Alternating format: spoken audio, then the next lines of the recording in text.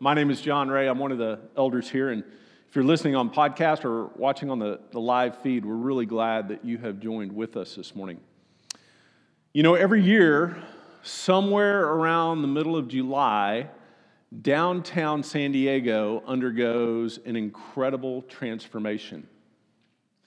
50-foot high banners unfurl down the high rises. Every trolley, every bus, every taxi is wrapped in bright advertising slogans. Hotels and restaurants shut down for regular business and reopened around specific themes and targeted at specific groups. And why would this happen?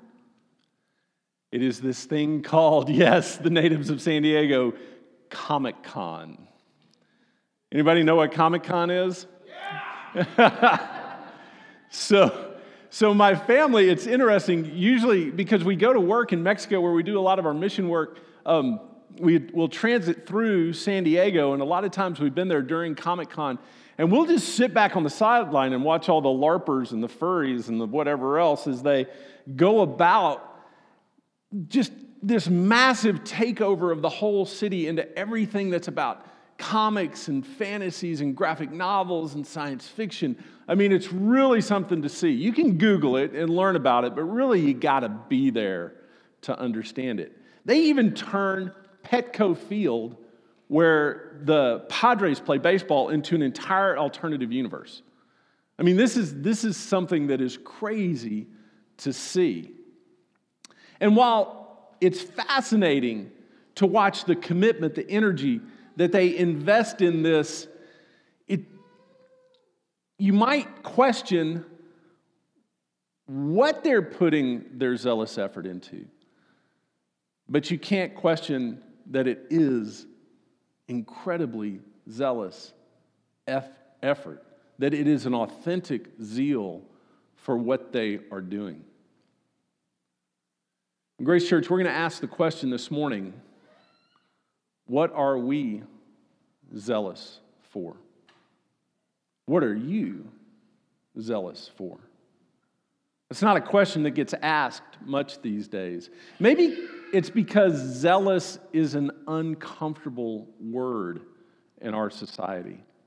Generally, it's not a positive thing to call someone a zealot. Even in Hebrew, the word zeal they say the word reflects the sound of water boiling over in the Hebrew. And we think about it in terms of, and even the Bible uses it, often translates it as jealous. And jealous comes up with images of someone being controlling, someone being manipulative, someone being selfish with that. We think of zealous, we think of religious fanatics. It's not a word that we use comfortably in the church today. We're much more comfortable with like passionate or excited or fan. Words like that. We're comfortable with those things. But zealous kind of makes us a little uncomfortable when we use it. But friends, there is a place and a time and a thing to be zealous about.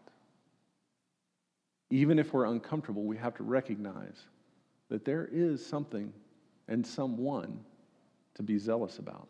And we're going to see that in our text today. So we start with John chapter 2, verse 12.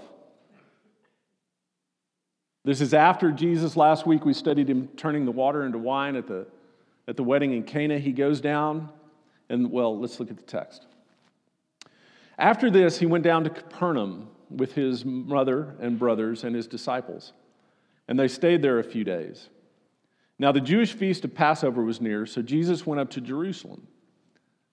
He found in the temple courts those who were selling oxen and sheep and doves, and the money changers sitting at tables. Now, we need to pause here for a minute and get a little background. It's hard for us to living in a society where there's a church on almost every street corner in different sizes and different types, and you can just go If you really wanted to go have a worship experience on a Sunday morning in America, you don't have to go far. We have to remember in this context, there was one temple. There was one place to go. This was the place everybody had to go if you were going to fulfill your religious duty at that time.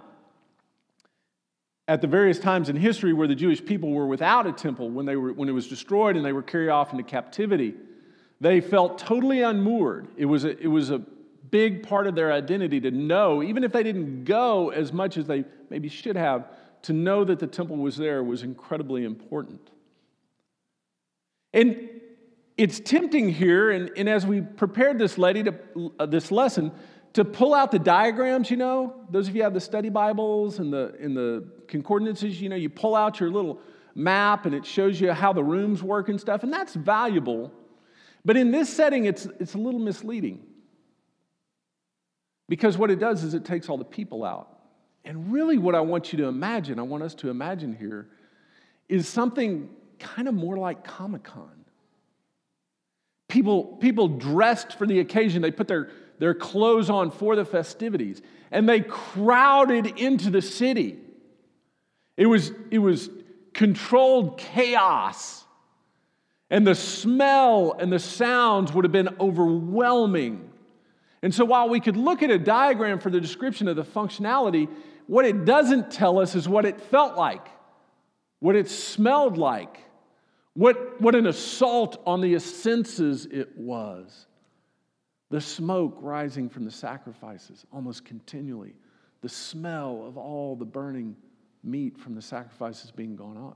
Taking care of the carcasses of the animals after they were done. People from all over, not just Israel, but all over the world, those who were religious seekers from different cultures coming in. I mean, this was just an overwhelming time for the senses there. Now, we're looking at a description of how this temple was laid out is to help us understand what the purpose of the temple was. You see, the temple was a place God met with his people.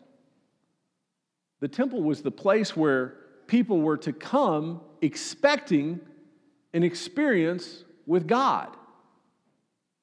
And they even had a specific court or a specific place in the temple where those who were not of Israel could come and encounter God. It was called the Court of the Gentiles. This was a place where the foreigners, the seekers, those who may not have been born Jewish but had converted, they could come in. And that reflects the nature and character of God.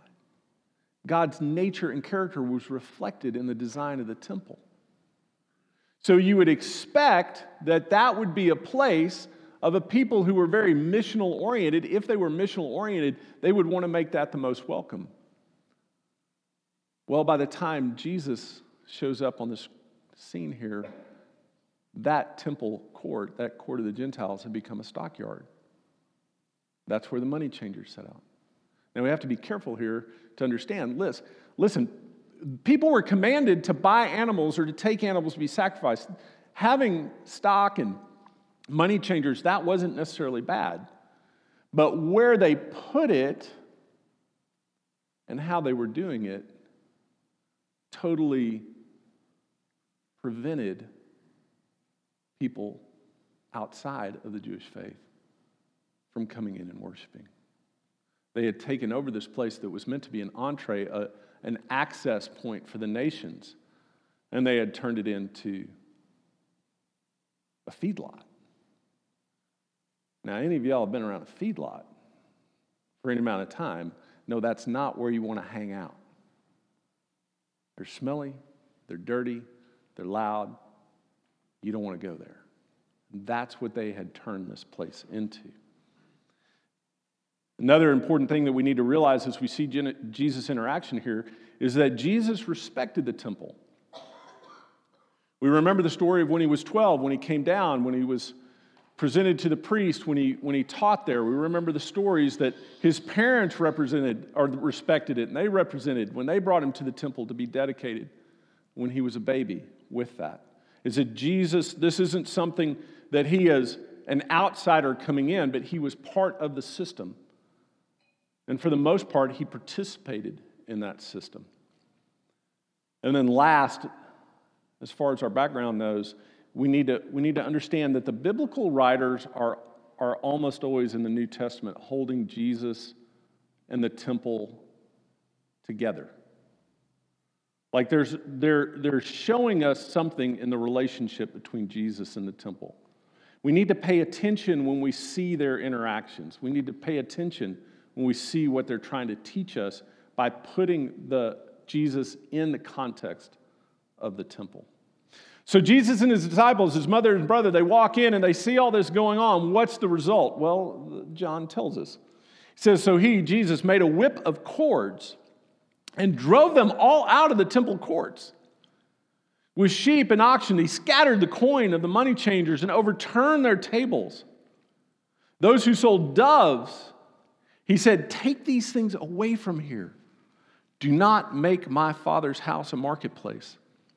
His disciples remembered that it was written, zeal for your house will devour me. Now, for many of us, righteous anger is an oxymoron. You see, we have this highly dualistic society, which on the one hand craves and applauds a scorched earth policy. We cheer when we see the enemy being bombed back to the Stone Age. We pay huge amount of money for violent sporting events. We endorse and we encourage the most violent tendencies in society. But then on the other hand, the other side of that dualism is an absolute pacifism, a refusal to engage in any kind of confrontation, physical or otherwise.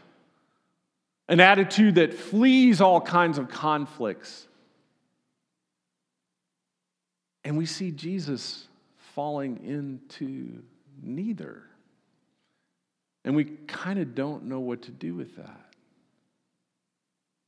You see, we have a tendency, I have a tendency to fall into one camp or the other, right? There are those of us whose first reaction is to confront, whose first reaction is to, hey, we're going to take over, we're going to win, we're going to do this thing. And then you have other people, more like me, who, like, I don't like conflict. I'm not good with that. I don't feel like I'm in control in those things, and so I'm constantly backing off with those things. But all of us can swing back and forth between the two. And so it's hard to understand Jesus here when he's doing this. And what we have to understand is that Jesus is redefining what our concepts of anger and righteousness are. His example condemns our poor excuses and abuses. And it's interesting to see here that of all the things that Jesus confronted, think about that. Think of all the sin that the creator of the universe confronted during his time on earth. All the injustice that he saw. This is the sole account of a physical response with that, of an aggressive physical response. And so we say, well, what is that? What would cause Jesus to be so righteously angry that he flipped tables, sent animals scattering out into the streets of this crowd? What would do that? And we have to be careful, or we'll fall into another diversion, which is we'll say, well, it's all about worship. We got to get our worship right. They weren't doing their worship right. Like we got to make sure that we don't have anybody selling anything in the church. So taco sale is off, right? No books and CDs. Pastors can't make any money off that stuff. Like we got to make sure that there is no hint of money changing going on. Now, that might be, we may need to take a look at that. But that's to miss the point here. The thing to look at here is yes, what Jesus did, but more so, what motivated Jesus? What was the thing behind that action? What was the thing that John wants us to pay attention to here at the first? Well, let's continue to read.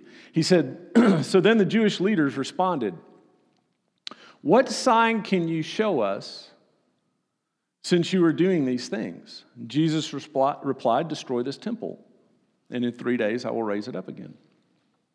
Then the Jewish leaders said to him, "This temple has been under construction for 46 years, and you're going to raise it up in 3 days?"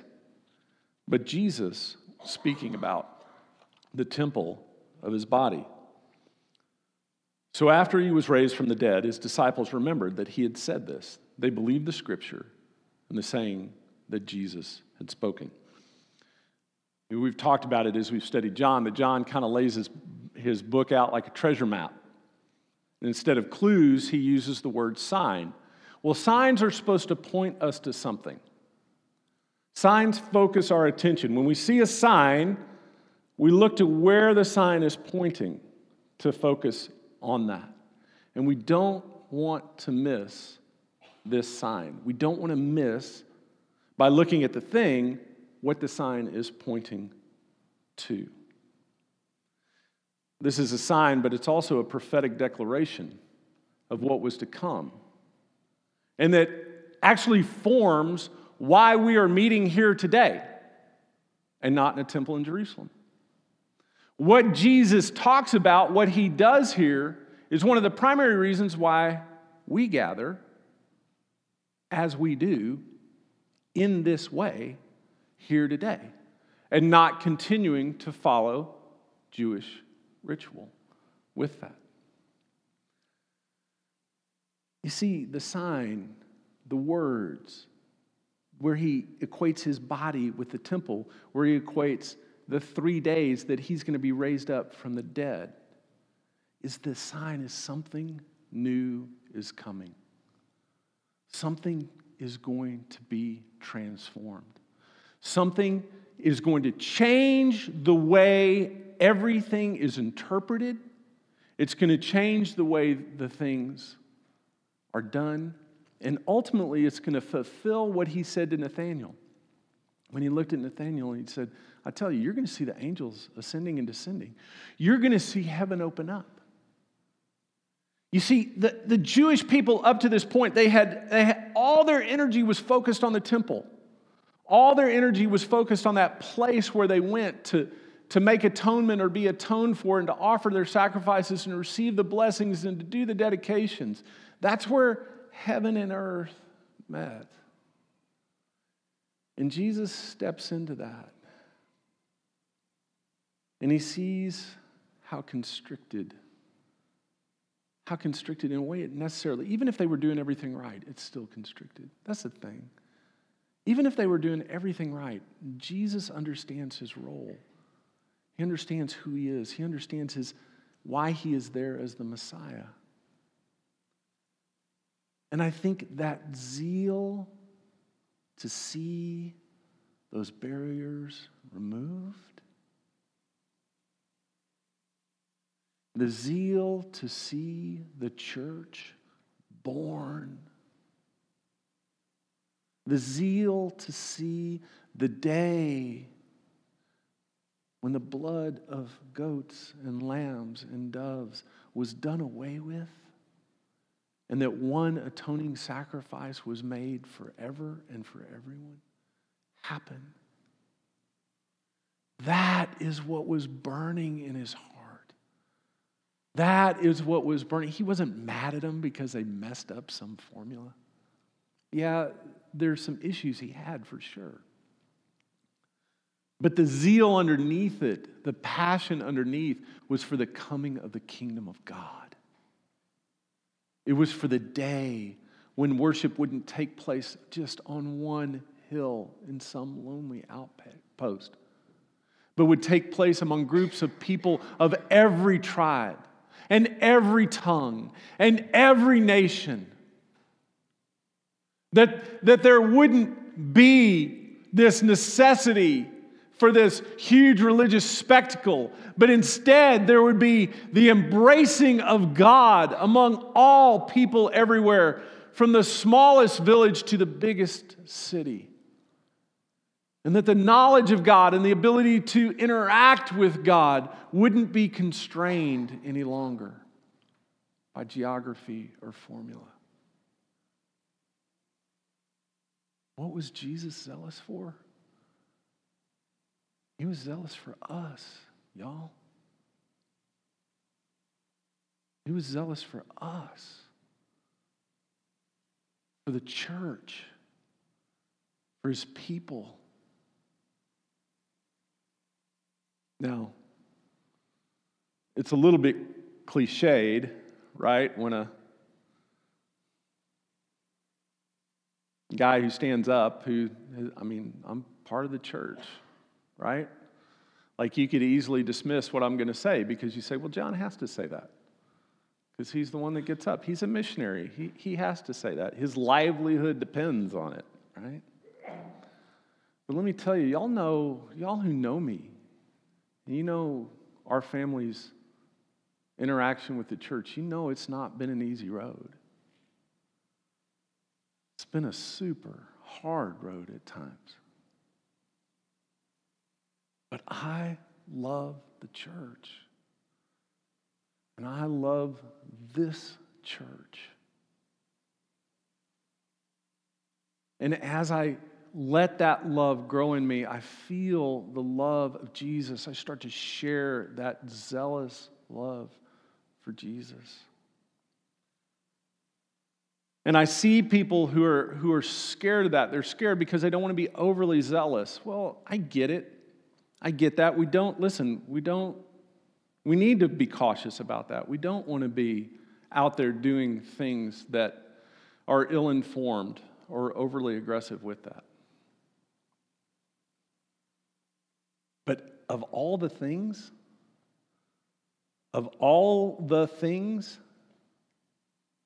that compromise our worship, all the things that are dangerous to the church today, overzealousness is not very high on my list from what I see.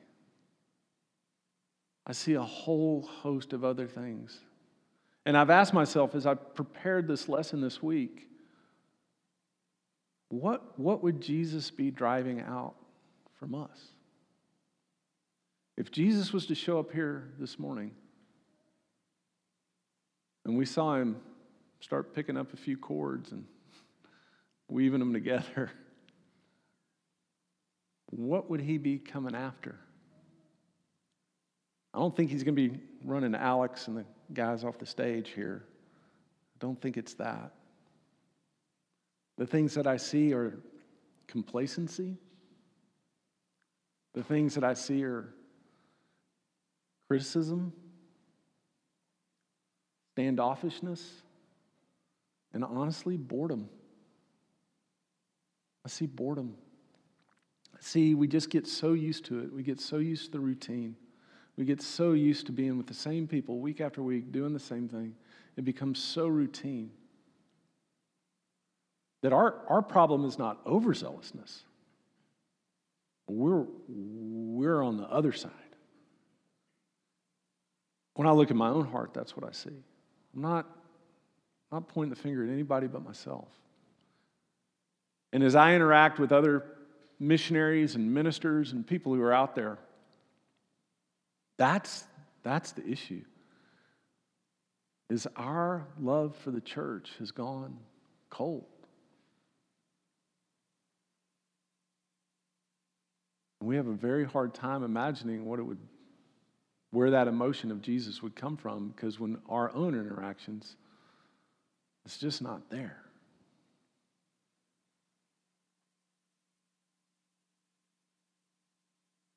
This passage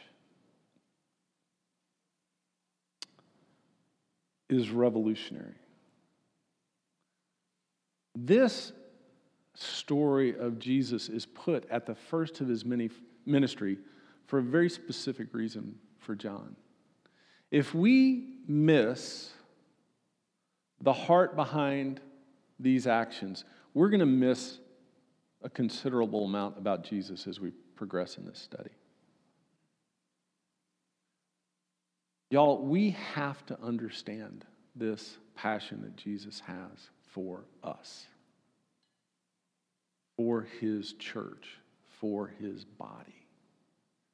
He didn't stand off and criticize. He didn't just do away with the temple and go off and start his own thing. He was a prophetic presence within the thing at the time until the new thing could come. And that's another thing that informs our waiting too, is because, listen, there's good reasons why you're frustrated. There's good reasons why people get fed up. There's good reasons why people get bored with the church. We're not perfect. We're not perfect at all. We mess up continually. That's one of the reasons why we're very careful to say at Grace Church that we're practicing church. We don't have it all figured out. We don't have it all nailed down.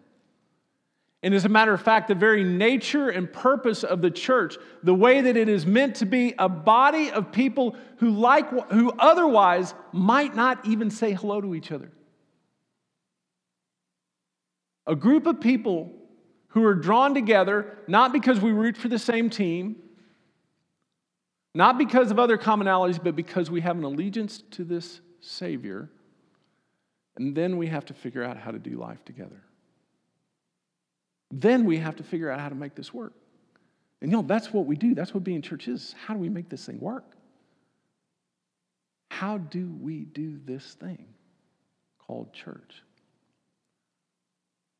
There is no plan B. There's no other thing out there. This is what we're called to do. And the way we're gonna do it is to recapture the heart of Jesus.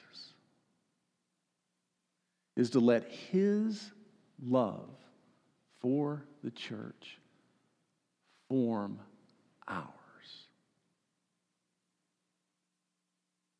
Ask Alex and the worship team to come back up.